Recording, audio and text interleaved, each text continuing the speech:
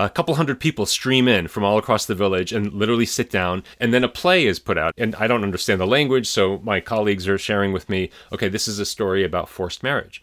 That's Shamal Idris. He's watching this play in the remote conflict-ridden town of Difa, Niger. Difa, Niger may be the most remote place that I've been ever. The people who brought him there, his colleagues on this project, spent weeks listening to the community talk about the conflicts they're experiencing and the obstacles at play. We're talking about forced marriage of 12-year-old girls, 13-year-old girls, kids being given by their families because the families need the money. The kids lose all of their education. Horrible stuff that was going on. Then they create a performance like this one that appeals to as many people as possible. So I'm sitting there and I'm watching, and at the end of the play, the animator gets up and says, can anyone summarize for me what this was about? And this girl gets up. I'll never forget. I mean, she comes up to the microphone, and in this small voice, she starts saying, first explaining mechanically what happened, and then she gets really impassioned. She's saying, this is happening now. This isn't a false story. This is happening now. This has happened to friends of mine. I don't want this to happen to me. We have to stop. And her voice gets stronger and stronger. And after she puts the microphone down, and she's on the verge of tears, everybody clapped. And my colleague said, this is just the beginning of this process now. That play and that performance has opened up something in a way that everybody could hear it. And now our team is going to start working between the religious elders and the tribal leaders and the others to talk about the issue. When societal problems have grown and festered over years and years, it can feel so hard to figure out how to even start a conversation and begin healing. And that's where Shamal and his colleagues come in. The work they do is precise, delicate, and painstaking. Shamal is Chief Executive Officer of the organization Search for Common Ground and leads peace-building staff in finding creative ways to resolve conflict all over the world, as well as in the U.S. To be clear, these problems of polarization and breakdown of common ground are happening in lots of places around the world. We might as well learn from some of the most difficult areas. But how many technologists are going to Difa, Niger? How many technologists have even heard of organizations like Search for Common Ground? Often as technologists, when we think about solutions, like how do we help a society heal, we sort of grab for front door solutions. We need to help people agree more. But when we just put people who have vastly differing opinions together, it's sort of like you're inviting an argument through the front door, and there are all of these cognitive guards waiting to shoot down any idea that forces you to change your identity. So what I think Shamal brings is a knowledge of how to walk in through the side doors of conversation, or even better, invite the other person home for tea.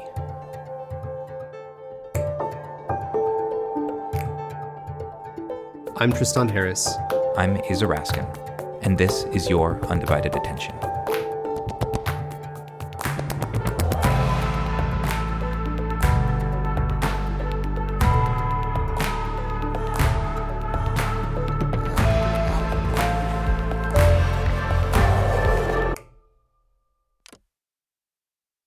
Every person and every society really needs three things. You need security, you need dignity, and you need hope. And those are sort of foundational building blocks of just healthy societies. They're the core ingredients of both peace and justice. The good news is that these are not zero-sum products. If anything, they're public goods. Me getting my security or dignity or hope doesn't mean you have to deplete yours. And in a way, the opposite is true. That it's actually, mine can only be assured if you are also getting yours. It's Martin Luther King's whole injustice anywhere is a threat to justice everywhere.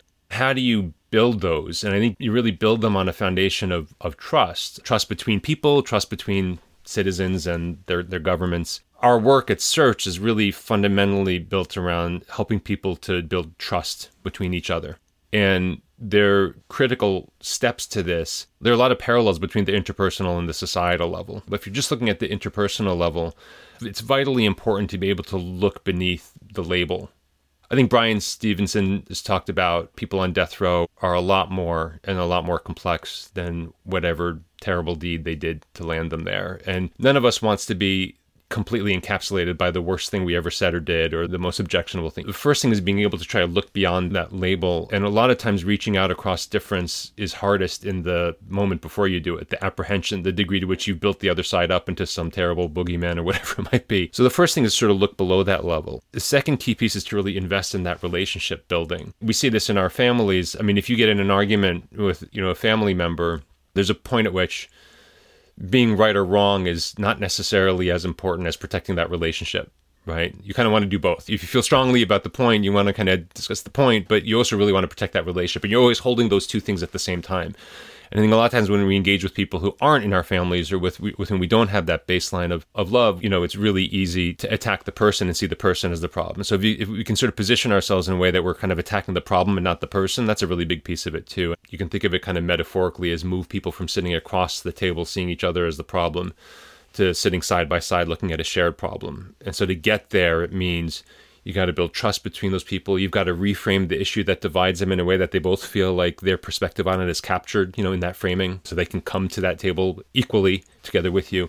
Search for Common Ground is a global peacebuilding organization. And when we were established back in 1982, the thinking was that we would be 50% domestic and 50% international. And that was the case for the first 15 years or so for the organization. Once we started establishing offices overseas and establishing a track record in the Balkans, in East Africa, in Burundi, right after the Rwandan genocide, we started getting a lot more demand for that programming. And so over time, the work skewed to be mostly international. But we've always maintained domestic work here in the US. And frankly, with what's going on right now, we're working hard to expand it. In the US right now, it feels to so many people, including me, that we are very much on the brink. Maybe just to take people into some examples of your work in some very high risk, high conflict zones around the world where you were able to bring people to some common ground and sit on the same side of the table. Yeah, the plane that went down and killed the president of Rwanda, which sparked the genocide there, also killed the president of Burundi. And there were real worries about the violence that had broken out in Burundi deteriorating or escalating into the kind of thing that happened in neighboring Rwanda. And you had the same ethnic breakdown between Hutus and Tutsis. And one of the things that we were fortunate to find were really courageous Hutu and Tutsi journalists and aspiring journalists who said, one of the most effective ways that the genocide was prepared for weeks and months in Rwanda was through the media, particularly through the radio. And after the genocide, Radio Mille Collines in Rwanda, it became, I think it was the first time that an owner of a radio outlet or media outlet got convicted of war crimes at the International Tribunal. But they had the insight that radio can be powerful in that way. It can be just as powerful as a way of inoculating people against hatred and division and building peace. And so they established a radio studio, our team there, called Studio Ijambo, which means sort of wise words. And the thing that was key about Studio Ijambo is it was the first media outlet in that whole Great Lakes region of Africa, Rwanda, Burundi, Democratic Republic of Congo, with a multi-ethnic staff team. And the team would go out in reporting pairs, Hutu and Tutsi pairs, and they had to protect themselves. There were communities that you could only access if you were of one ethnicity or the other, and so they were a protection for one another, but they also, as a result, produced the most reliable news. It was the journalists in that radio studio that became the stringers for all of the international agencies, the Associated Press, the Deutsche Welle, all of the major wires around the world. And they expanded from news programming to all other sorts of programming that helped build the country back together. The most popular radio show in Burundi for almost 15 years was the soap opera that they developed about a Hutu and Tutsi families living side by side and just the daily issues that would come up between neighbors that always come up, but how they were able to work through them and solve them without coming to blows or without ethnicity coming between them. This program, comedy programming, call-in shows, so many different kinds. And they were basically using this tool, but all kinds of creative ways to humanize people across divides and to model a kind of behavior that was nonviolent and collaborative and that really built up that sense of security, dignity, and hope in the country at large. And it was because of that team ended up being recognized by a number of people, including the highest-ranking American diplomat on African affairs at the time, with helping to prevent genocide. And one of the parallels that I see between Burundi at that time and the U.S. today, the kind of polarization that had set in Burundi, everything became about ethnicity. Whereas if you talk to people individually, they said there's really nothing essential about the ethnic differences that's rooted in conflict here.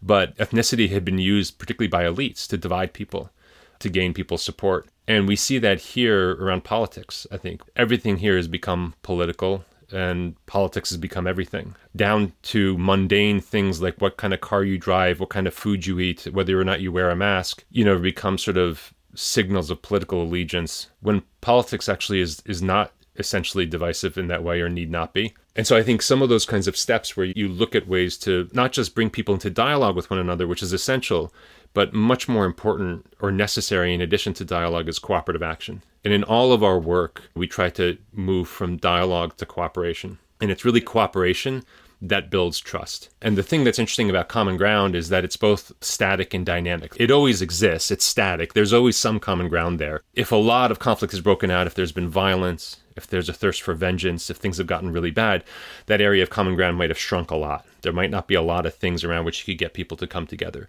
And that's why in a lot of the really severe conflicts where we work, some of the cooperation we foster might seem silly at first. I can't tell you the number of soccer matches we've organized between police forces and youth groups that have been battling it out on the streets during the week, but will get together for a soccer tournament on the weekend. Or community theater performances. That might be the only way that you can get a divided community to sit together in the town square and watch something, laugh at it, and start a conversation around it. But you've got to get something that you can start on as an area of common ground. But it's also dynamic. Once you start doing things together across your dividing lines, the relationships change. And it opens up new areas, unexpected areas for common ground. And eventually it may be able to open up areas for common ground around some of the core drivers of the conflict. The injustices, the imbalances, the grievances, the things that are going on that are really fueling a lot of that conflict to begin with. So critical in our methodology and in moving people from sitting across from one another to sitting side by side is starting with dialogue, but looking quickly to where you can get people doing things together, even if at first it might seem irrelevant.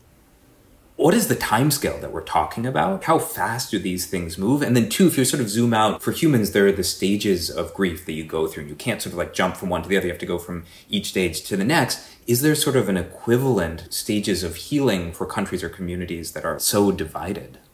Yeah, I think it's a really good point. On the timeline point, all of the work that we do is intended to not just resolve a specific dispute today or improve a particular relationship between, say, you and me, to actually trigger more enduring change. And in our experience, enduring change at the societal level comes in three forms. It either comes in changed institutions. During the Balkans conflict, we piloted interethnic bilingual kindergartens because one of the things that was clear is that from the youngest ages, ethnic Albanians and ethnic Macedonians were learning different languages, forming separate relationships, following separate media, and that was just a recipe for division from the earliest stage of life. So we piloted these kindergartens, but we made sure they were fantastic kindergartens, high-level education. And within a few years, the Macedonian Ministry of Education took over that model and spread interethnic bilingual kindergartens across the country. That's an institutional shift, a change that then touches the lives of the entire population or a huge portion of the population, right? So institutional changes, and it's not always government institutions. It could be a radio syndicate that decides, you know what, we're going to come together and establish some professional norms of how we're going to cover this issue so that we don't spark renewed violence in this country. But I can tell you that in many of the places we work, as much as we believe in people power and it is the sort of the norm of the day, the government institutions have a huge impact. The way the police comport themselves, is justice actually equally available to everyone? The way the education system runs, the way the healthcare system runs. So it doesn't always have to be governmental, but I can tell you that some of it better be governmental. So the first piece that's key is that institutional change. A second element is a change in social norms. Cultural change, the way a critical mass of the population talks about and deals with its differences. And that's why our teams around the world, a lot of what they do, we produce hundreds of hours of reality television shows, soap opera programs on radio and TV, things that are intended to spark broader cultural shifts. In that team in Burundi I mentioned to you, I can tell you a quick story that, as an example. After the war had ended, but where things were still really fraught, ceasefires are important.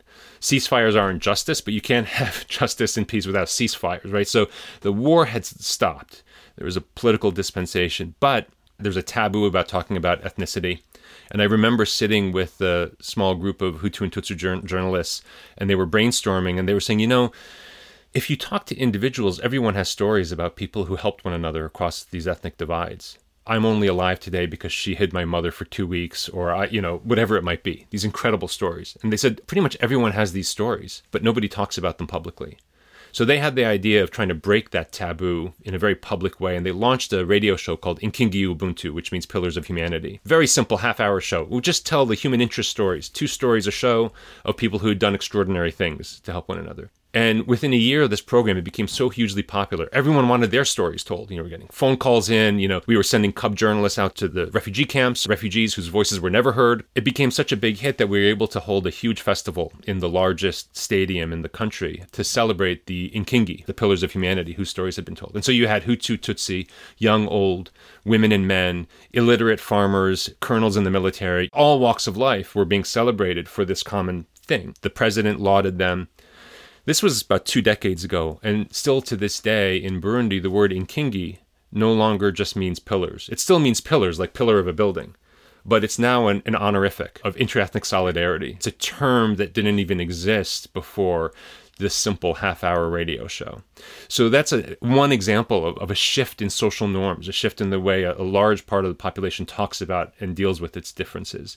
And the third way that change can become really enduring at that societal level is through market forces, when there's supply, demand, and capital that is resourcing what I might call a peace-building intervention, right? Within 6 months of me taking my current job as the head of Search for Common Ground, we were approached by one of the largest gold mining companies in Africa who had been working with our team for a few years on spot projects. They originally reached out to them when there had been riots at one of their mine sites and an overzealous security guard had killed a protester.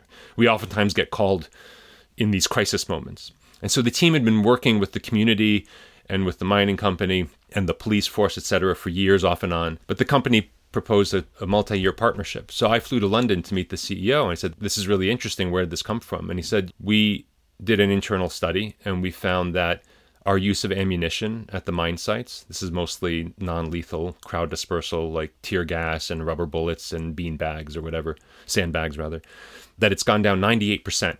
The use of ammunition at these mine sites.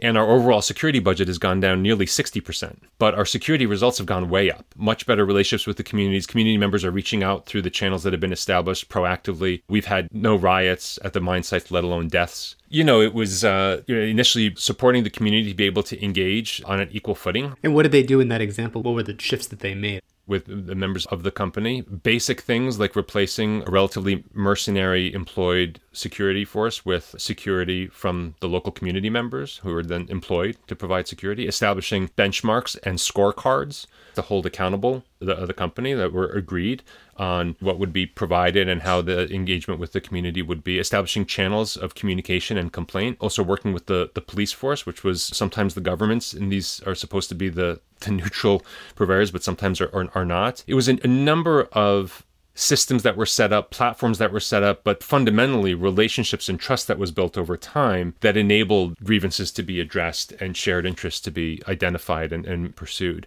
But I was sort of answering that question around how long does this take? So if you look at change at that level, if you look at change at the level of how long does it take to change an institution, like a ministry or a police force, or to establish a new social norm, or to give rise to new market forces, in our experience, and we've looked at our own case studies for this, not always, but most of the time it takes a good 8 to 10 years and not less. You can generate results faster. You can resolve a specific dispute. You can improve a particular relationship. And there are times when you can move faster than that, times when that moves slower. But the critical thing is that peace moves at the speed of trust, and trust can't be fast-tracked. These things have to go through phases, and trust takes time to be built, but can also be destroyed so fast. So you can take a year or decades building trust, and if you have a few weeks of all-out violence, that trust goes back to zero, and sometimes for a full generation. One of the things that I heard you talk about in different interviews you've given is interethnic solidarity as being a huge taboo. That actually there is interethnic solidarity or inter-party solidarity, or people who are willing to, have conversations with people across the divide, or even say, well, actually, let me empathize with those people who were there on January 6th. Like, what was going on for them? What was true for them in the way that they saw the world that they would do? Something that I would see as so horrific. But then one of the things you're bringing up is the fact that to even do that act of empathy in a set of conditions where people almost feel like the other side doesn't deserve our generous assumptions right now. They have already proven that there's just no room for that because of this long list of grievances and balance sheet of evidence I've seen on social media that says that I shouldn't even reach out for that. And so when you have those groups that are willing to kind of go across, or let me try to understand their perspective, or maybe there's something to their perspective, it's not just that they will get into a fight with the other side, it's that their own tribe will come after them for even making that move. How do you actually get across some of these invisible taboos that don't even go the way that our common narratives say they go? That really it's about building a bridge with the other side, when maybe it's actually building a bridge with my own side so that we even have our own more generous place to come from that's more empathetic.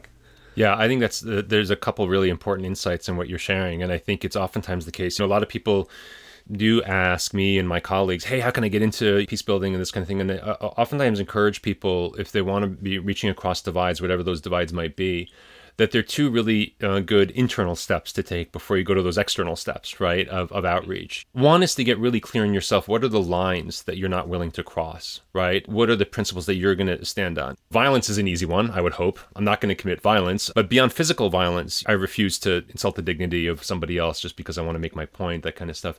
Get really clear on and ground yourself in your own principles. And what are the principles that you want to define the way that you engage with others? And the golden rule is always a helpful one to me, and I think to a lot of people. How do I want to be engaged with? That's how I'm going to engage others, no matter who they are. I think the second step that is before you're reaching out across those dividing lines is to try to have somewhat of a support base. Because as you just said, oftentimes the biggest blowback comes from people's own tribe, that ethnic traitor or that political traitor, or how dare you reach out across those divides. And so having people around you who will support you, who understand why you're doing it and will support you through the high times and the low times, I think is really important. There's also just some humility, I think, that's involved. I mean, I find it hard enough just to be, good person on my own and take care of the things within my own world. That quickness with which we're willing to judge others based on maybe 3 seconds of a video of what I've seen them do or a quote that I heard them say. There's just I think there's a lot of self-righteousness there. And it can be helpful to check that because it can be a really kind of negative place to be all the time. But I think, I think it's really important to have a support base if you're going to do this kind of outreach. And it doesn't have to be anything complicated. It could just be a couple friends or a family member or two, but just people who are going to support you as you do that kind of outreach.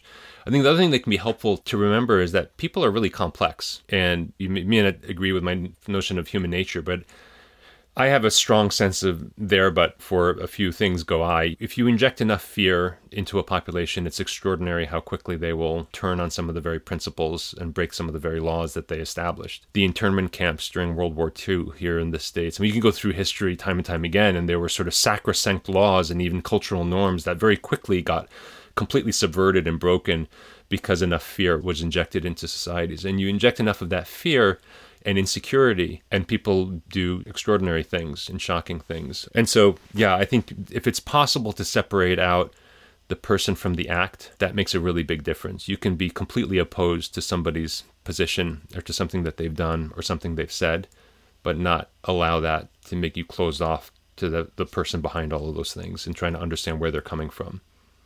How do you rekindle innocence in people who are trying to bridge divides? So I think you mentioned the example of having children be the journalists who are interviewing people in post-conflict zones, because if a child is asking the police sheriff or the minister of defense questions about these really awful things that are happening, they're coming from a space of just utter curiosity and openness, and it's clear you wouldn't respond with hatred or vilification or things like that. And I wonder about kind of those mechanisms to bootstrap innocence and bootstrap decency so that someone who's saying, hey, I'm going to cross the divide here and I don't want to just be killed or attacked for doing so. Yeah, our teams around the world have innovated a few different ways to try and, I like the way you use that, rekindle that innocence or open up the possibility of engagement across differences. Our team in Nepal broadcast a TV drama that was hugely popular there, Singer Durbar, which meant the Lion's Palace, but it was about the first female prime minister, fictitious female prime minister in the country, and just told the story of how she ruled in a very patriarchal society and inspired thousands of women to get interested in politics.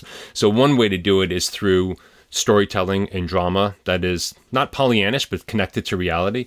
Another way is through trusted sources that can include young people. In Sierra Leone and Liberia, I think the story that you're alluding to, under Charles Taylor's regime in Liberia, there was a lot of oppression and censorship of the media. And strangely, there was more censorship of print media than radio, even though radio was a lot more powerful, maybe because there was a paper trail. But in dictatorships, this is always the case. There are weird openings over here and other things closed over there.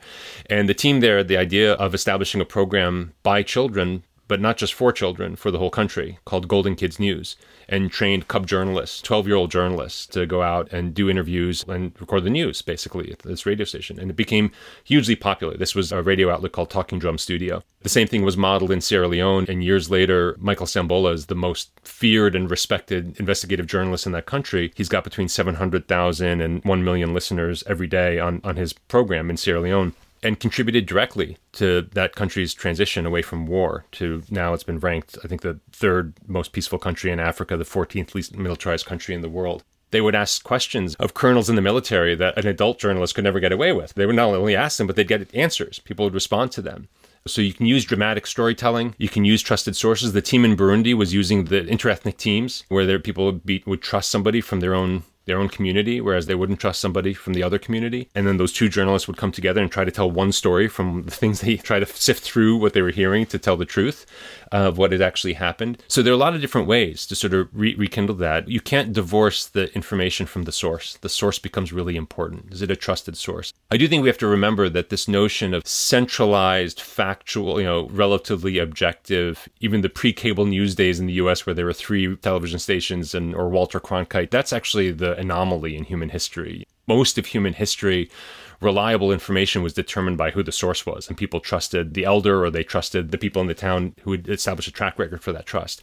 So looking for what are those trusted sources, and if there is not one trusted source because things have become so fractured, is there a way to bring those different trusted sources together to be telling stories together? And if it's too touchy to do that on news programming, maybe you can do something with dramatic storytelling or something that begins to move the needle and rebuild a sense of a common narrative for people and trusted sources. A lot of times we jump to the big national issues, the big national debates, and relationships tend to get transformed at the local community level where people have some vested interest. They're sending their kids to the schools, they have their jobs there or whatever. And I think we have to come back together again at that level. And at that level, you can find a lot of shared concerns. It might be a shared concern with access to resources. It might be a shared concern about what's going on in the school system there. There are all kinds of things that make up the building blocks of these bigger debates that we have, but that play out at the local community level. And right now, I think people are really subsumed into getting into the big national debates, oftentimes in social media platforms where they're sort of anonymized in how they're engaging with it and a lot less respectful. I think the other piece that is important to understand is the power that you have as an individual through the respect that you grant or withhold from someone else. We did a lot of work in the field of virtual exchanges, combining interactive technologies and sort of video conferencing platforms with the pedagogy for cross-cultural education and trying to figure out how could you maybe scale up respectful cross-cultural dialogue or dialogue across difference. And we continue to do this with our virtual exchange partner, Solia, this organization that we partner with. And we've been working for years with MIT and then UPenn neuroscientists to sort of test the results and the impact of this kind of programming. One of the insights that we got from this is the sort of critical threshold experience for people to go through in order to become much more willing and constructive participants in a diverse group. It was the experience of being heard and respected, not necessarily being agreed with. But if you say something incredibly offensive to me and you expect that maybe I'll shut you down or whatever, and my response is, I totally disagree with you. I'm even offended by what you just said, but I want to understand where you're coming from. Have you had personal experiences that have made you feel this way? Where do you get your information from? Where do I get mine from? And that kind of conversation. Once someone passes through that threshold of being heard and respected, even if they're disagreed with, they tend to be a much more constructive participant in that group. They ask more questions. They're less willing to support violence or nastiness, against the other side or whatever it might be. So as I've sort of been thinking about the intersection of peace building and technology and particularly interactive platforms, I wondered, is there a way, if that was the metric, if the experience we were trying to maximize is the experience of being heard and respected, how could we build platforms or interventions that would scale up that as the core, more so than likes or follows or retweets or whatever else, or even just eyeballs, but just that core experience of being heard and respected, because that is really the critical point for people in which they feel safer and more welcome in communities, even when they're diverse communities where their views are not in the majority. And did you see that happen in these virtual exchanges that you ran? Or did this only happen physically, people building that, sense of trust and respect? Because I know you've been running these digital exchanges for multiple decades. It's not like just a recent post-pandemic Zoom thing, right? Yeah, no, this came out of actually the 9/11 attacks, and somebody who was a producer at that time for ABC News and was in charge of what at that time was called Convergence, which was how do we take these newly developed interactive media technologies and integrate them into the news programming to engage the audience more. And this guy, my friend Lucas Welch, quit his job after 9/11. He was so disillusioned by the way that the news media was portraying what was happening and only showing the worst of different communities. He felt it was driving us further apart around the world, that he decided he wanted to use these technologies that he knew something about to actually bring people together and in some ways subvert the mainstream media impact that was being had. And so developed this approach, basically connecting young adults across the US and eventually Western Europe with their peers in Muslim majority countries for small group dialogue. And so this insight really came entirely out of of that online space. And the critical piece was connecting the access of the platform with the pedagogy of really sound facilitation. And that's a tough thing to mechanize, or automate. The art of facilitation. This is a synchronous live video conference roundtable platform. It's meant to look and feel like a roundtable dialogue with a chat box in the middle so that the facilitator can help track things. There's always a highly trained facilitator in the room. Technically, the only person who can interrupt anyone is the facilitator. And these are multiple sessions with the same group because it takes time to build trust. And in the first session, what you do with the group is what you would do if you're building a team. You don't jump into the issues. You don't jump right into, so what do you think of the Israeli-Palestinian conflict, right? Because if you're doing a dialogue between American students and students across the Arab world, there are 100 games you can choose. You can say, you know what, we're going to spend the next 2 hours, our whole first session, I want everybody to think about 3 elements of your identity. 3 things that define who you are. They could be really profound. You're an Orthodox Jew, or they could be light. You're a Yankees fan, whatever. You're one of 10 kids, whatever it is. And then I want you to pick one of them that you want to share with the group at some length. You're going to share all 3, but then you're going to talk at length about one of them. And so you spend the whole 2 hours going around the group with each of the 8 to 10 young people doing that. By the end, what's happened is, without you having to teach somebody in some kind of didactic way, hey, we all have multiple identities. Nobody is reducible to one identity or one thing they said or did, but also that our multiple identities intersect in all kinds of interesting and complex ways here. So, oh my God, your mother in this evangelical Christian household in Texas is also pushing you to get married young? I thought that only happened here in Gaza. Like all these different interactions, you like that music too, etc. So that's what the platform is and how the programming starts. You can automate certain things. You can have a talking stick and everybody goes for X amount of time, and you can, there are other things you can, but automating in any way, in a scalable way, a really effective facilitator is tough. But we absolutely did see that when somebody said, I don't think the September 11th attacks happened the way you think they did. I think the US and Israel planned them. Or somebody else said, I don't think that extremism or violence is a fringe phenomenon in Islam. I think your religion is more violent than mine. They would say these things that were incredibly offensive to the other side. And frankly, unfortunately, continue to be very mainstream views across those communities, but oftentimes don't get talked about. When the response was, rather than being shut down, I totally disagree with you, but I do want to understand where you're coming from. And sort of digging into, and especially when people started seeing the way in which their views can be manipulated easily and who benefits from their views being manipulated, they form a lot stronger sense of solidarity and human connection. And then the next time that something would happen in the news, that before they might have filtered through one lens, now they were starting to filter it through this trusted source they had established on the quote-unquote other side. We've seen that time and again with that programming that Solia runs, our virtual exchange partner, and we're now applying that domestically in the U.S. to college orientation. The U.S. college is still, for a lot of kids here, it's the most diverse community they've been a part of by the time they move onto the campus, and it's also one of the ground zeros for the polarization happening in this country writ large. We've introduced what we call First Year Connect, which is an orientation program where every student coming into a college in the summer before they get onto campus, they're broken up into these groups of 8 to 10 peers, specifically across the dividing lines that are pulling the country apart along politics, race, etc., for these multiple facilitated sessions, so that by the time they get onto campus, they really had some real breakthroughs with one another, and they're really interested to connect with one another along the very lines they might have self-segregated against otherwise. As I dove into your work, it arose in my mind this provocation of how would we design technology, social media, to better privilege or facilitate being heard and being seen. And so my mind immediately started to run into solutions of like, all right, when I'm heard or seen, it's when the person I'm talking to sort of reflect back what they've heard in their own words in a different way. And wouldn't it be amazing if Twitter sort of acted more like this? I'm like, oh, but I actually don't know if that would really work. Could those kinds of like longer, more cognitively intensive processes outcompete the likes and the retweets and the quick shares? And it seemed really hard. And it maybe even question, like, is text the right medium for any of this stuff? Can it be done? It's like it's trying to have maybe like a really intimate conversation with someone over really bad Wi-Fi. And you're starting to get into it, and you're saying like, and the thing I love most about, and then you're just like, I'm sorry, I couldn't hear you. Could you start again? I lost you. And you just can't do it. Yeah, exactly. Like, I love what? Sorry.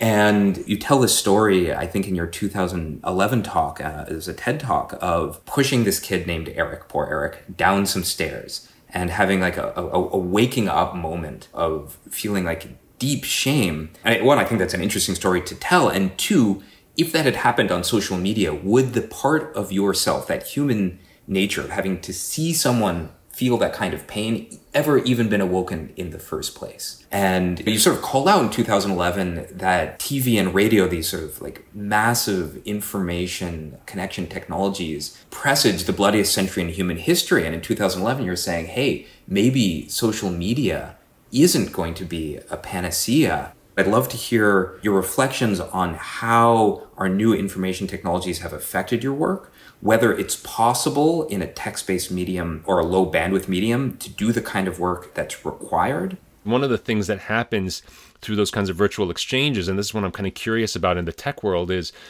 there's a learning arc, right? And learning arcs, the most profound learning arcs require a period of discomfort.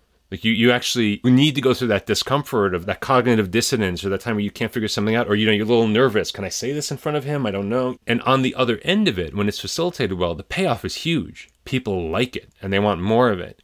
And one of the questions I have that goes back to Aza's question around like, can we replicate this stuff in the social media space is, and you guys know this space much better than me, but it seems to me like everything around social media is about reducing the discomfort. It's around making things as easy and quick as possible. So it's sort of like a quick fix. But what I'm talking about is it still has a real payoff. In fact, in many ways, it's a much deeper fix. People love those breakthroughs. Once they have the breakthrough across those dividing lines, or they feel like they've come to understand somebody and really enjoy somebody that they were fearful of or distrusted, they love it. They want more of that. It's no accident that when we run this program now for almost 2 decades, after every year that we do it, about a third of the young people who go through it volunteer to become facilitators because they've never seen somebody facilitate a dialogue like that. They're used to people teaching them the facts, standing in front of a classroom and just telling them kind of what to think. But they've seen somebody who, instead of taking a position, helped a diverse group of people understand and connect with each other better, and they love that. And so they volunteer to become facilitators. So yeah, Aza, I think that question that you're asking is sort of a question I'm also kind of throwing back to you guys, is that I think part of the thing with peace building is there is some apprehension, there is some challenge to it. It's not a quick fix, but the fix when it happens is such a huge payoff that people actually really enjoy it and they feel safer and more like they like that space. And I imagine there are spaces, there are social media platforms that have norms that have been established and enforced of respect and engagement, but also of diversity of participation. I imagine those are pretty rich and meaningful places, but they're not the dominant ones in our social media world for sure. What are the other common pitfalls or failure modes or the ideas that seem really good at the outset that don't? I remember you saying on a couple of your talks that when you got to Swarthmore, you tried to set up a group to bridge like Palestinians and Israelis, and they ended up leading people to be more angry. At the end, what can we learn from all the ways that you have tried to bring people together, but that have counterintuitively failed? Like I know the one that you have brought up is that if you ask people to empathy across a divide with the other side, but you don't feel that your side is being heard or it's in a weaker position, that backfires.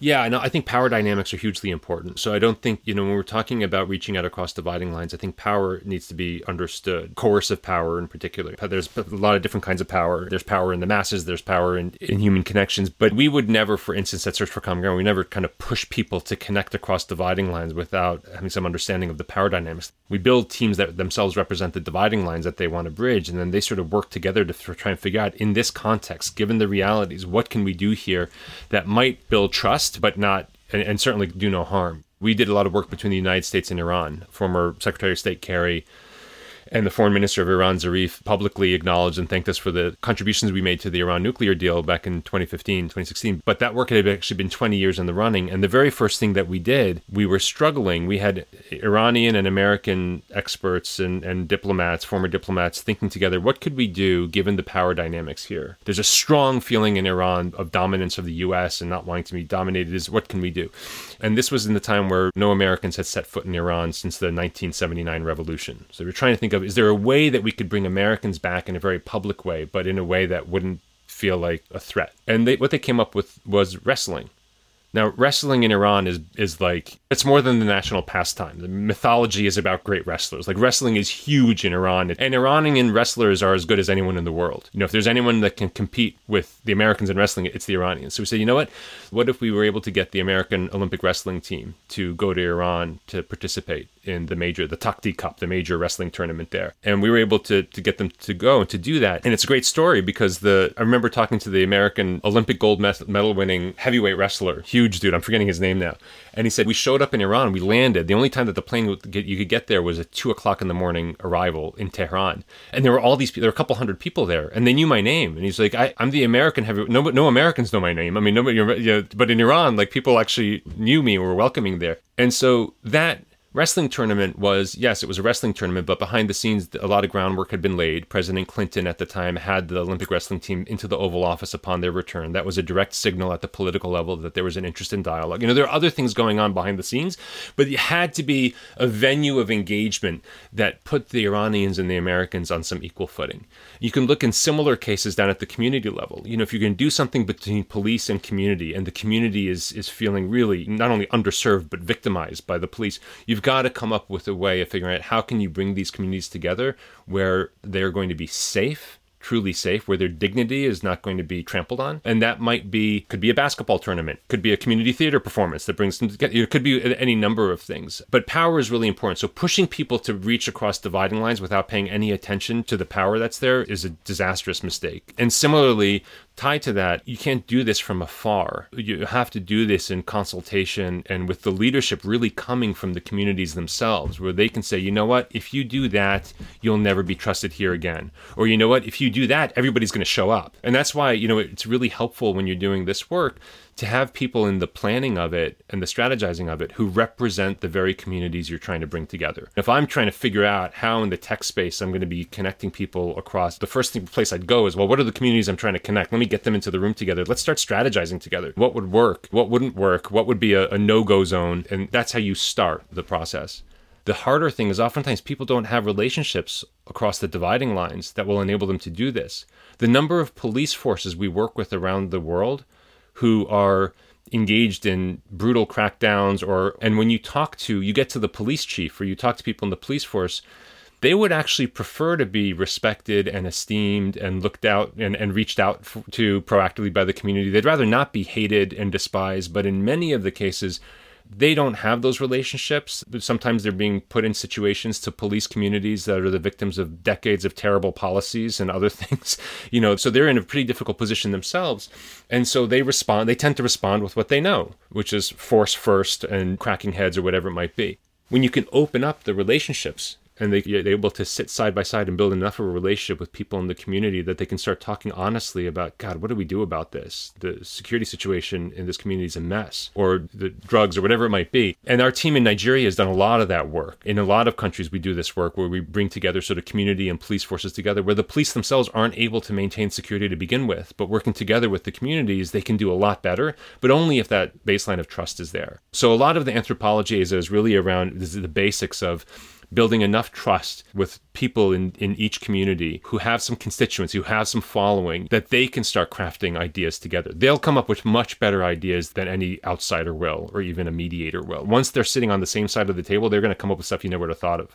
I remember when my first visit to Kyrgyzstan, our team there, Kyrgyzstan is a country that had gone really the furthest in democratic reforms in that region. And our director there invited me to dinner the first night, and he said, I'm going to invite the advisory board that I set up once we got here. So the advisory board is made up of people from all walks of life in Kyrgyzstan, some of whom had never really engaged with one another until they'd been invited to advise our team there. And it included the police chief of Bishkek, the capital city, and the top imam, the chief mufti from the Muslim community on the advisory team. They were sitting across from me and next to me at the dinner. And I was asking them about their work with us. And they told me this story. They said, we had real issues. We were trying to deal with violent extremism, and we were looking at the religious community as being part of the problem because they were not helping us to identify this scourge, to root it out. And the representative of the Grand Mufti who was there said, and our problem was we were very distrustful of the police. They were putting plants in the mosques to try and, investigate people. They were oftentimes, pulling people out without due process, whatever, But he said once they started really talking, the two of them, about what was going on, and the police realized that the religious leadership was really distraught by extremism. There were outside extremist groups recruiting young people, vulnerable young people from their communities. They did not want that happening, and they felt like the police were just making it worse because the things that the police were doing were just making the young people more angry and more vulnerable vulnerable to this extremism, and the religious leaders felt caught in the middle. They came up with ideas, and they both took leadership. The police captain developed a training program that then got rolled out across the police force on outreach to communities. He started doing outreach during the holy month of Ramadan, visiting for the break fast meal, visiting the ethnic communities where the police had least relationships, and used that as the beginning of the relationship building. And he sort of urged the rest of the police in every city and town to be considering that kind of outreach.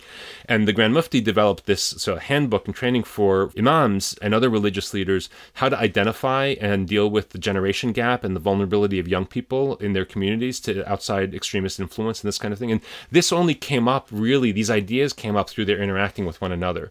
And so when we get back to how do you do this stuff online or whatever, like, people love it once they get into these kinds of relationships. So it's not, yes, there must be some kind of dopamine fix when they insult each other and never get to know one another online, and they're just insulting basically labels they have for one another.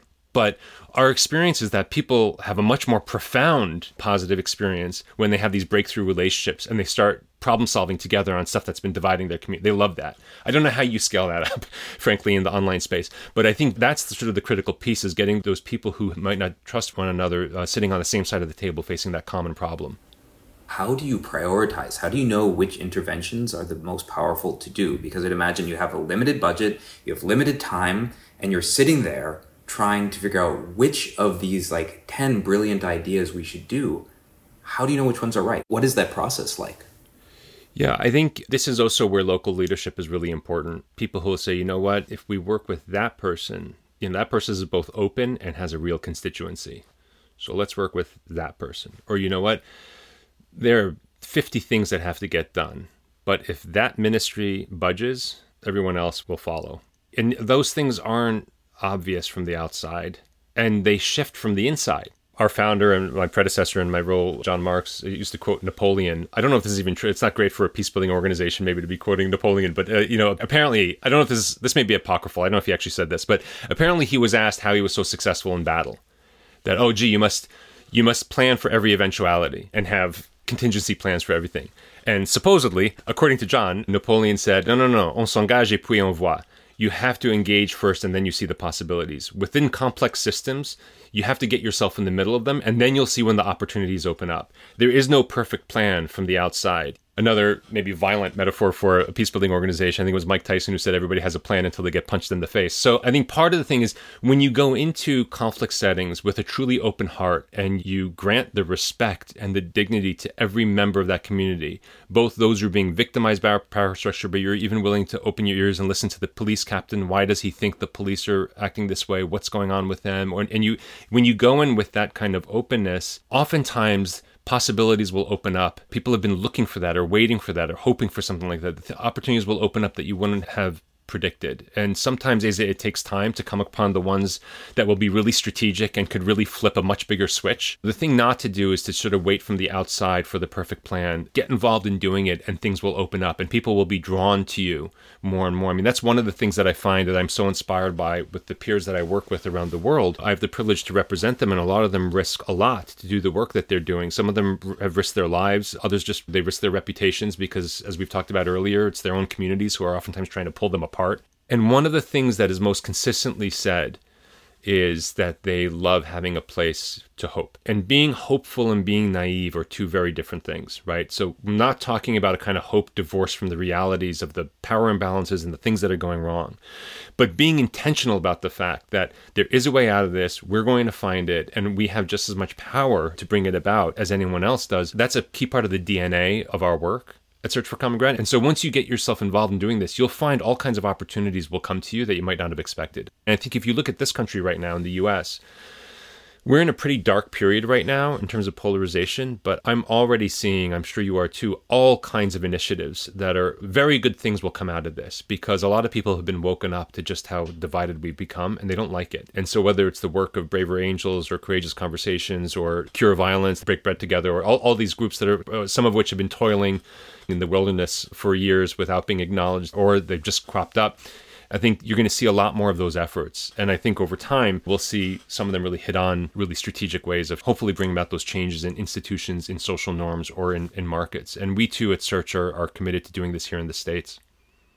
So now taking all those lessons and looking at the United States right now, we're looking at a layer cake that was built over a 10-year process, building foundation upon foundation of confirmation bias, of a caricature, a mockery of the other side that reveals the maximum hypocrisy of what their views, why their views should not be respected or that they should be held with any dignity. So when you really think about applying these lessons to how you would do a full takeover of something like a Facebook or a Twitter or a Instagram or a YouTube to try to do this, what would you do? And before we get there, let me also just share a story.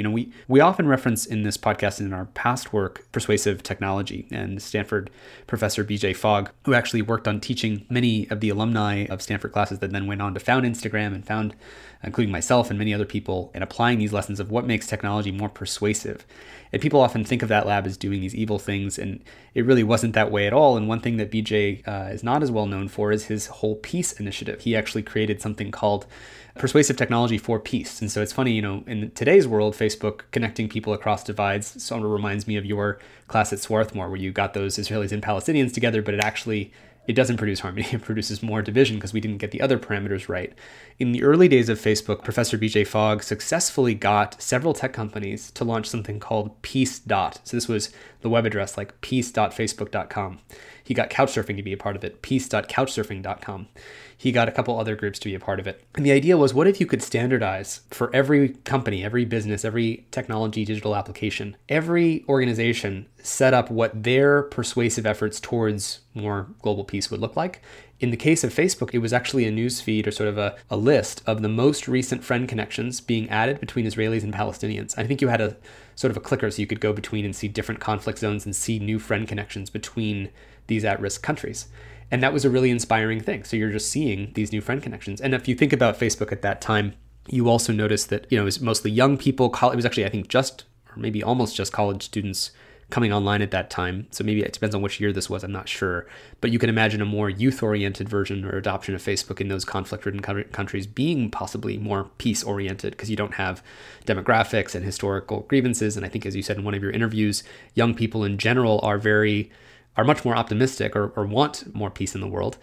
But I use this as an example because there actually is a long lineage to thinking about how, and this is a very simple example, but when you think about that not just being peace.facebook.com, but you think about that being facebook.com, what is the total revamp, the different way of thinking about this that we might start to explore?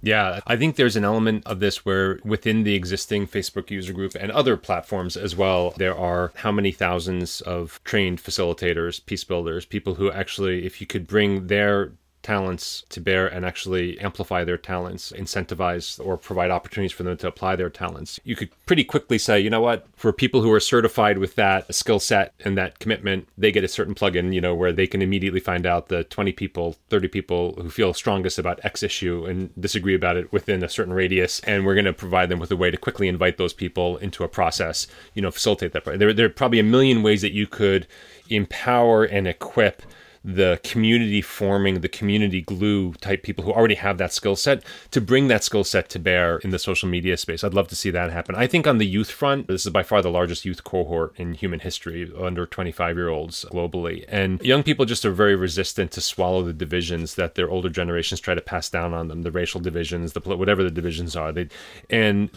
tend to have a real strong impetus and will to change things. And I think if you can provide channels and supports for young people to do that, resources, training, I think mobilizing a youth corps, a global youth corps, we haven't seen.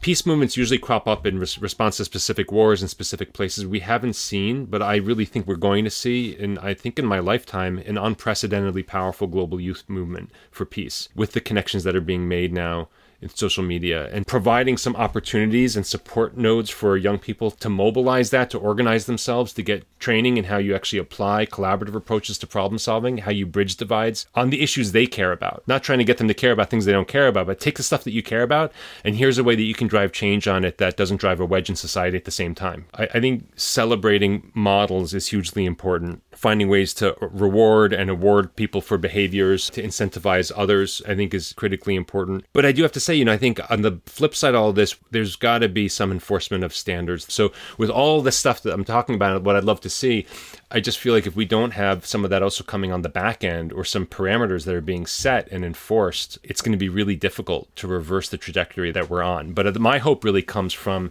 the fact that we are better connected than ever, that we do have a huge youth cohort, and that we do know more now about building peace than we ever have before. It is as much art as science, so there's not a totally clear formula. Here's the 3 steps you have to take. But we know enough now that I think we could support and equip people to apply those talents and those skills in the online space.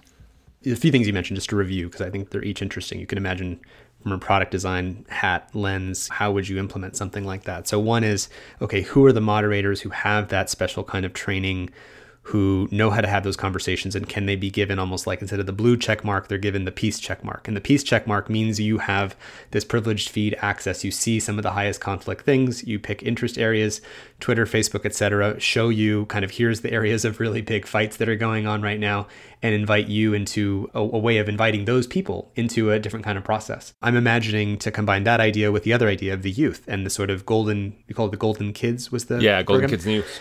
Yeah, and imagine some kind of exponential version of that, right? So now let's imagine kids who are on different platforms, could be TikTok, could be Twitter, could be Facebook, etc. Kids maybe of different political families, and then they're paired together, and then they're invited into a process to, innocently interview these top people, like the head of the Oath Keepers, the head of the Proud Boys, the head of the Antifa groups or whatever, and actually have this really innocent dialogue with them and record that and broadcast that.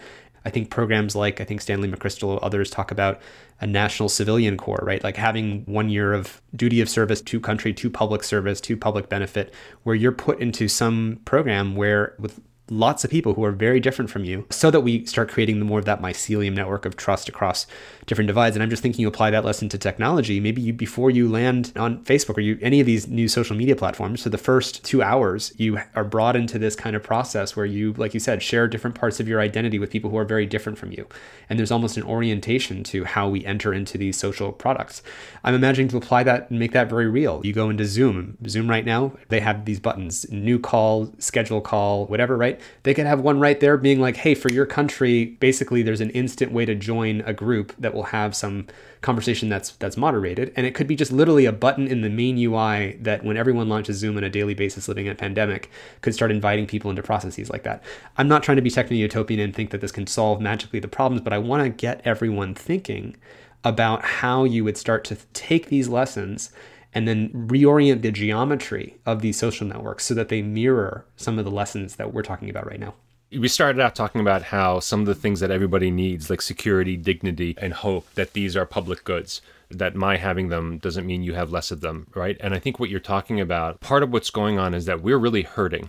People are hurting. They don't feel like they have all 3 or even any of these right now. And that lack of security, that lack of dignity, that lack of hope, these are subjective things.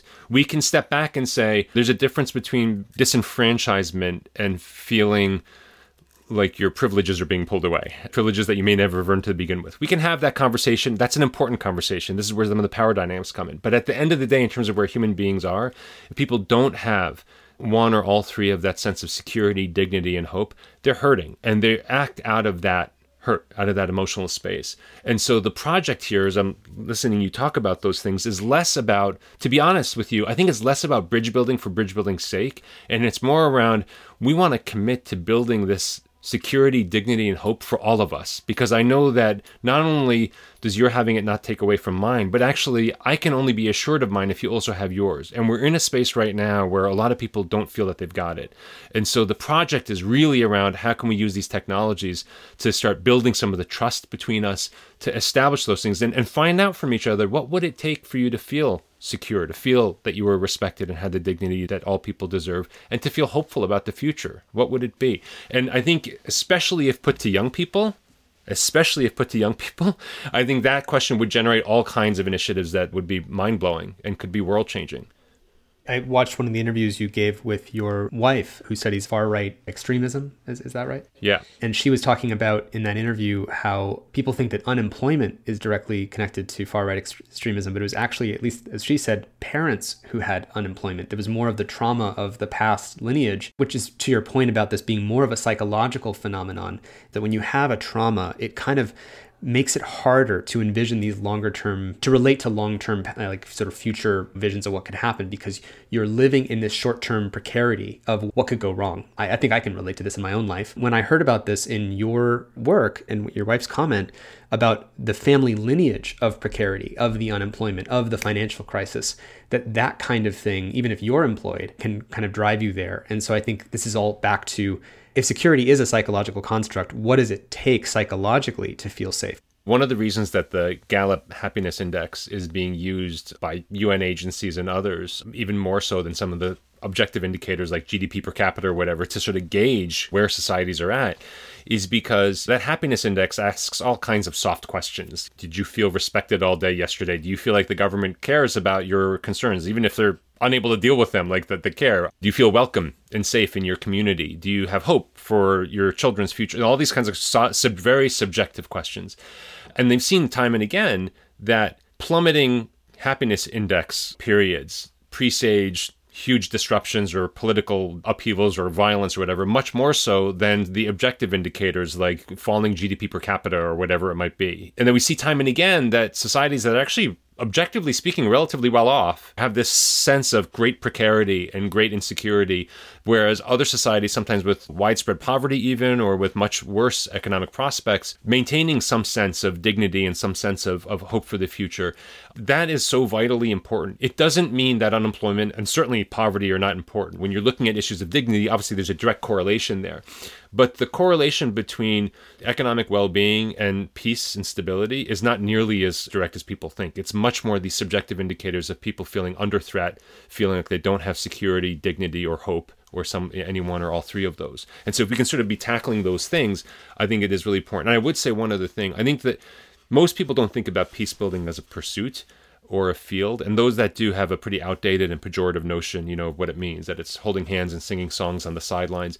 The reason that the Ministry of Justice in Niger asked us to work with the 1,400 Boko Haram combatants that they wanted to find a way to reintegrate into the communities, the reason that we've been getting all of this demand from national security advisors and police forces, as well as local communities, whatever, is because the approach to peace building has evolved a lot over the last 40 years. And we know a lot more now about the importance of investing in local solutions, getting people together across the dividing lines locally, and then supporting them to figure out what will build trust. And it works. It works at the individual level, also works at the societal level. It just does take time. You can't fast track it. You outline change institutions, change social norms, change market forces to build sustained peace. And technology now is sitting upstream of even our social norms and culture, like the objective functions we wish for or that we ask for from social media or information intermediation technologies changes our social norms. And again, if it tilts the playing field such that, hate has a home field advantage, or that we want to be sniping at the other side, that makes it just incredibly difficult for the on-the-ground work that you guys are doing to ever be truly successful. In my last visit to Mali, Niger, I was visiting our teams there, and the last meeting I had in Mali before I went to the airport was with 20 youth activists that our team there had been working with. Some of them had started their own organizations. A lot of them were just real leaders in their communities. And I just asked them, what are the biggest issues that you're dealing with? And we spent almost 2 hours. Most of what they were talking about was the challenges they were facing, mainly on WhatsApp, but other platforms where extremist groups were trying to recruit them and their friends, where minorities were being targeted with hate messages or whatever, where rumors were being spread, disinformation, that's just the stuff, the pernicious effect that these platforms were having. And this is the other piece, is that if the critical threshold experience for people to feel safer, more welcomed, and then to be more constructive themselves in how they engage, if the critical threshold experience is being heard and respected, whose job is it to do that for us? In the social media space, I think isn't the YouTube motto broadcast yourself? It's all broadcast. And so where's the listening? How do we incentivize and really scale up that experience of people feeling heard, especially when they're made vulnerable? Not heard when they post the best vacation photo of the last 3 years, but heard when they admit a fault, or they talk about a challenge that they had or that they're going through, or a problem that they're trying to solve. Or even frankly, when they say something offensive and people say, I totally disagree with you, but I care about you. Like, I'm not writing you off, but I'm never going to agree with what you just said or did. And so let's try to work through this. That sounds very soft, but it's those kinds of interactions that really heal people and that enable them to open up their shells more and to become more constructive. And that requires empathetic listening, more so than dueling broadcasting. What could we learn from the skilled facilitators in your group who can prompt even the most offended person to listen? Because I think we're starting from in a place now with social media and just in general. I think we have a social media problem that is metastasized into a culture problem, at least in the United States, certainly, and definitely around the world. Everyone is operating on such high ego debt of feeling so the victim and harassed because social media makes that so easy to have experienced for so long that it's very hard for people to operate with generous assumptions. So what have you learned about people who are starting from being most offended that can get them to move into a listening mode? Not to be trite, but the listening is really critical, and who's doing the listening is also really critical. People who feel offended, trying to, again, fast-track them to hear the other side while they're sitting in their offense, it's not going to work.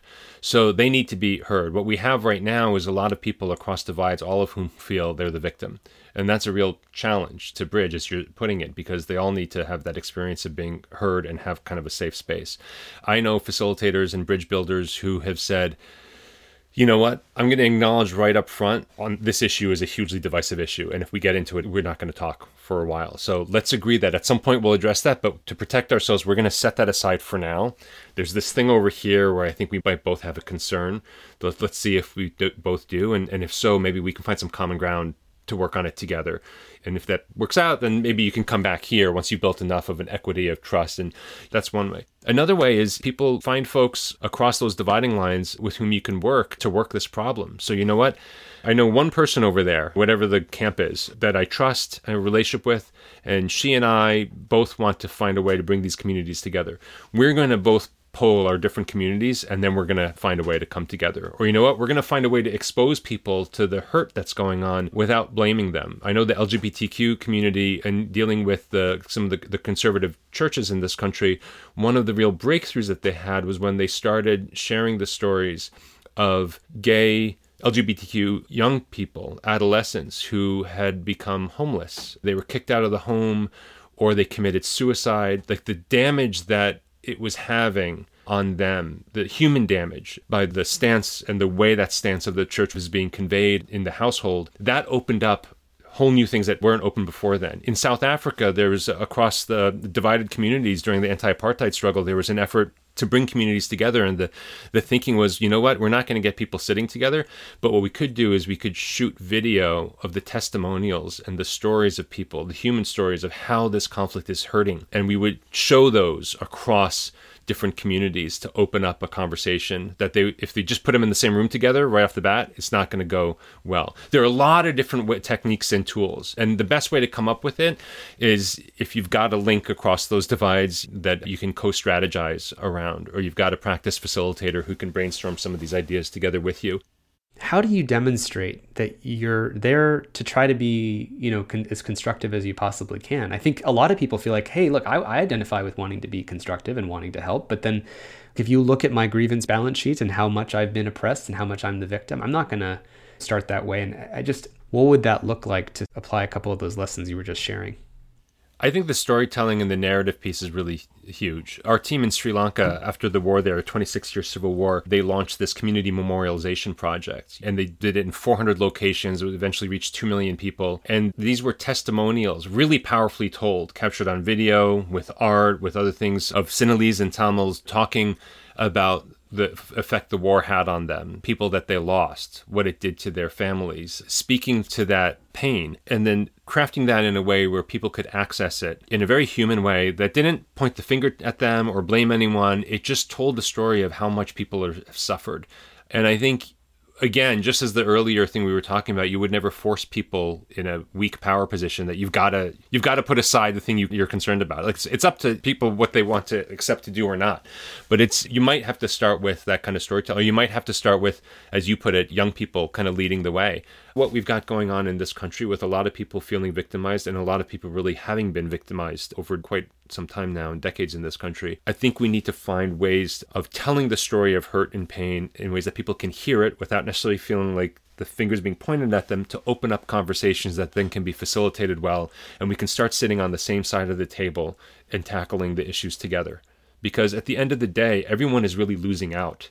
I'm not going to say everyone loses out equally. That would be obscene. This is why I think James Baldwin talked about it. Gandhi talked about this with the British. They talked a lot about the fact that the unjust structures that are prevailing here, everyone's trapped in them. Now, not everyone is suffering equally from them, but everyone is being limited by them, actually. And there is a better place on the other side of this that is actually better for everyone. And I don't think they were saying that because they didn't understand power. Certainly not Baldwin and certainly not Gandhi. And unfortunately, leaders will sometimes stoke this notion that these issues of security, dignity, and hope are zero-sum.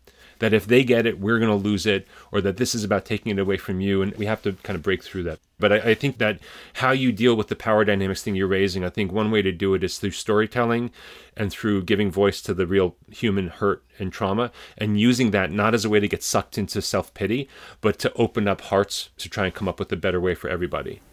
You sort of now have the ear of the people making technology, from designers to CEOs, and in some sense, these companies are like a hostage to their business model. And it's not really the fault of any manager or even CEO. They're caught in a competitive sort of race to the bottom of the brainstem. And I'm just curious what kinds of final messages you might have, just speaking right to them.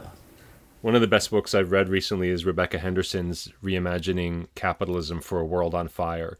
And Rebecca is a Harvard Business School professor. She's a capitalist. She's in the home of uber capitalism. And she talks about the fact that a recent survey showed that something like 50% of the Harvard MBA students think that capitalism as it's practiced today is broken. Okay, so we're not talking about people on the streets living in communes and attacking the whole notion of capitalism. You're talking about people who are pursuing MBAs at Harvard. And I talked to Rebecca. She's on our President's Leadership Council now. I talked to her about this. I was fascinated by the book. And I asked her, are you getting any resonance among industry leaders? Because this book is so powerful and it's so clear. And it's not saying anyone's a villain or whatever, but it's pointing out the villainous nature of how the system we've set up is dragging us all down. And she talked about some really inspiring cases, but she talked about the huge feeling that so many of them feel like that they're trapped. That, if they really do step out of that kind of leadership, they'll be replaced for another CEO by the board. And she said, you'd be surprised at the number of the ones who have taken big, courageous steps. How many of them have done it because their kids started challenging them? She said, it's actually astonishing. I think that a huge investment in raising the awareness for young people and then providing channels for them to channel what will be a very natural and forceful desire for change would be maybe the best thing that we could do. Gandhi was 24 when he established the Natal Indian Congress in South Africa before he returned to India to lead the liberation campaign. And Mandela was just 25 years old when he co-founded the youth wing of the African National Congress. And Martin Luther King was only 26 when he launched the bus boycott. And, even now, today, we're seeing much younger and more girls. Malala is the youngest Nobel Peace Laureate ever. Greta Thunberg was 15 when she started her protests in front of the parliament all by herself in Sweden. They were both 15 years old when they launched their movements.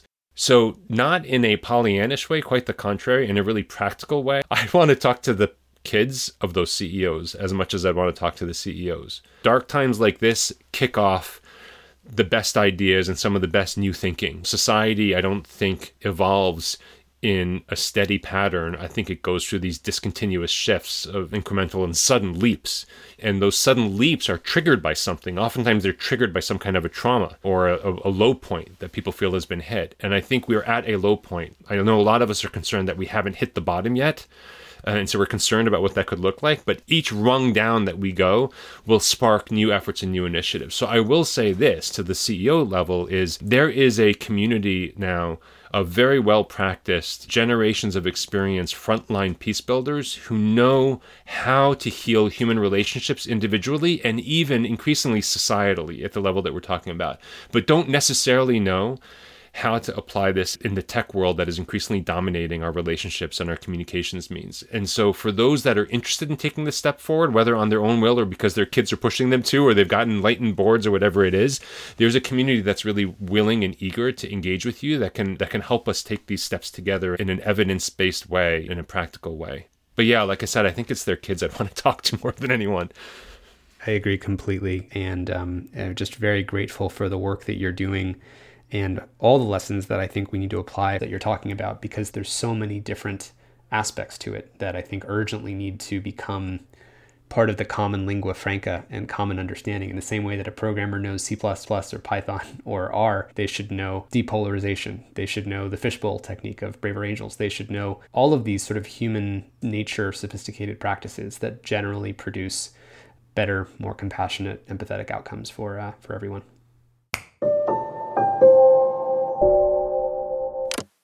So we at the Center for Humane Technology don't pretend that we have the answers to all these questions.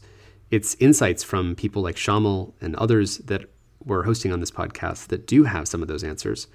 And the reason we're doing this podcast is so hopefully that you and everyone you know and people you know are starting to think about what it would mean to apply these insights.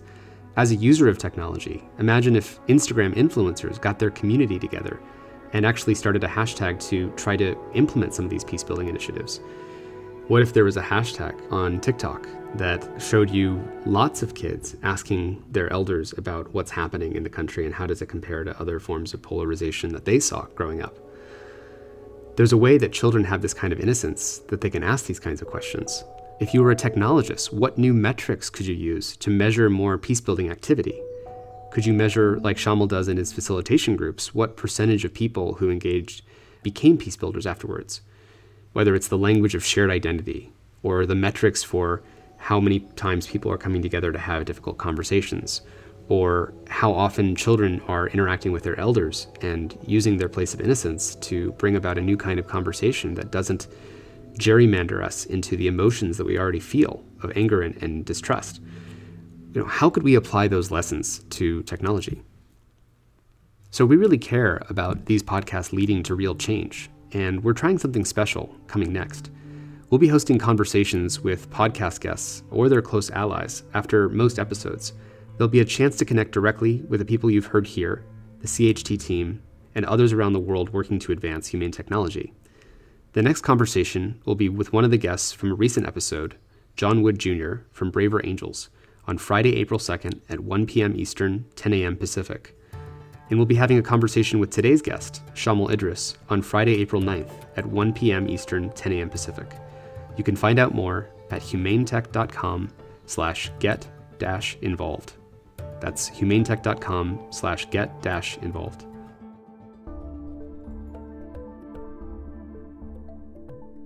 Your Undivided Attention is produced by the Center for Humane Technology. Our executive producer is Dan Kedmi, and our associate producer is Natalie Jones. Noor Al-Samurai helped with the fact-checking. Original music and sound design by Ryan and Hayes Holiday. And a special thanks to the whole Center for Humane Technology team for making this podcast possible. A very special thanks goes to our generous lead supporters at the Center for Humane Technology, including the Omidyar Network, Craig Newmark Philanthropies, Volve Foundation, and the Patrick J. McGovern Foundation, among many others.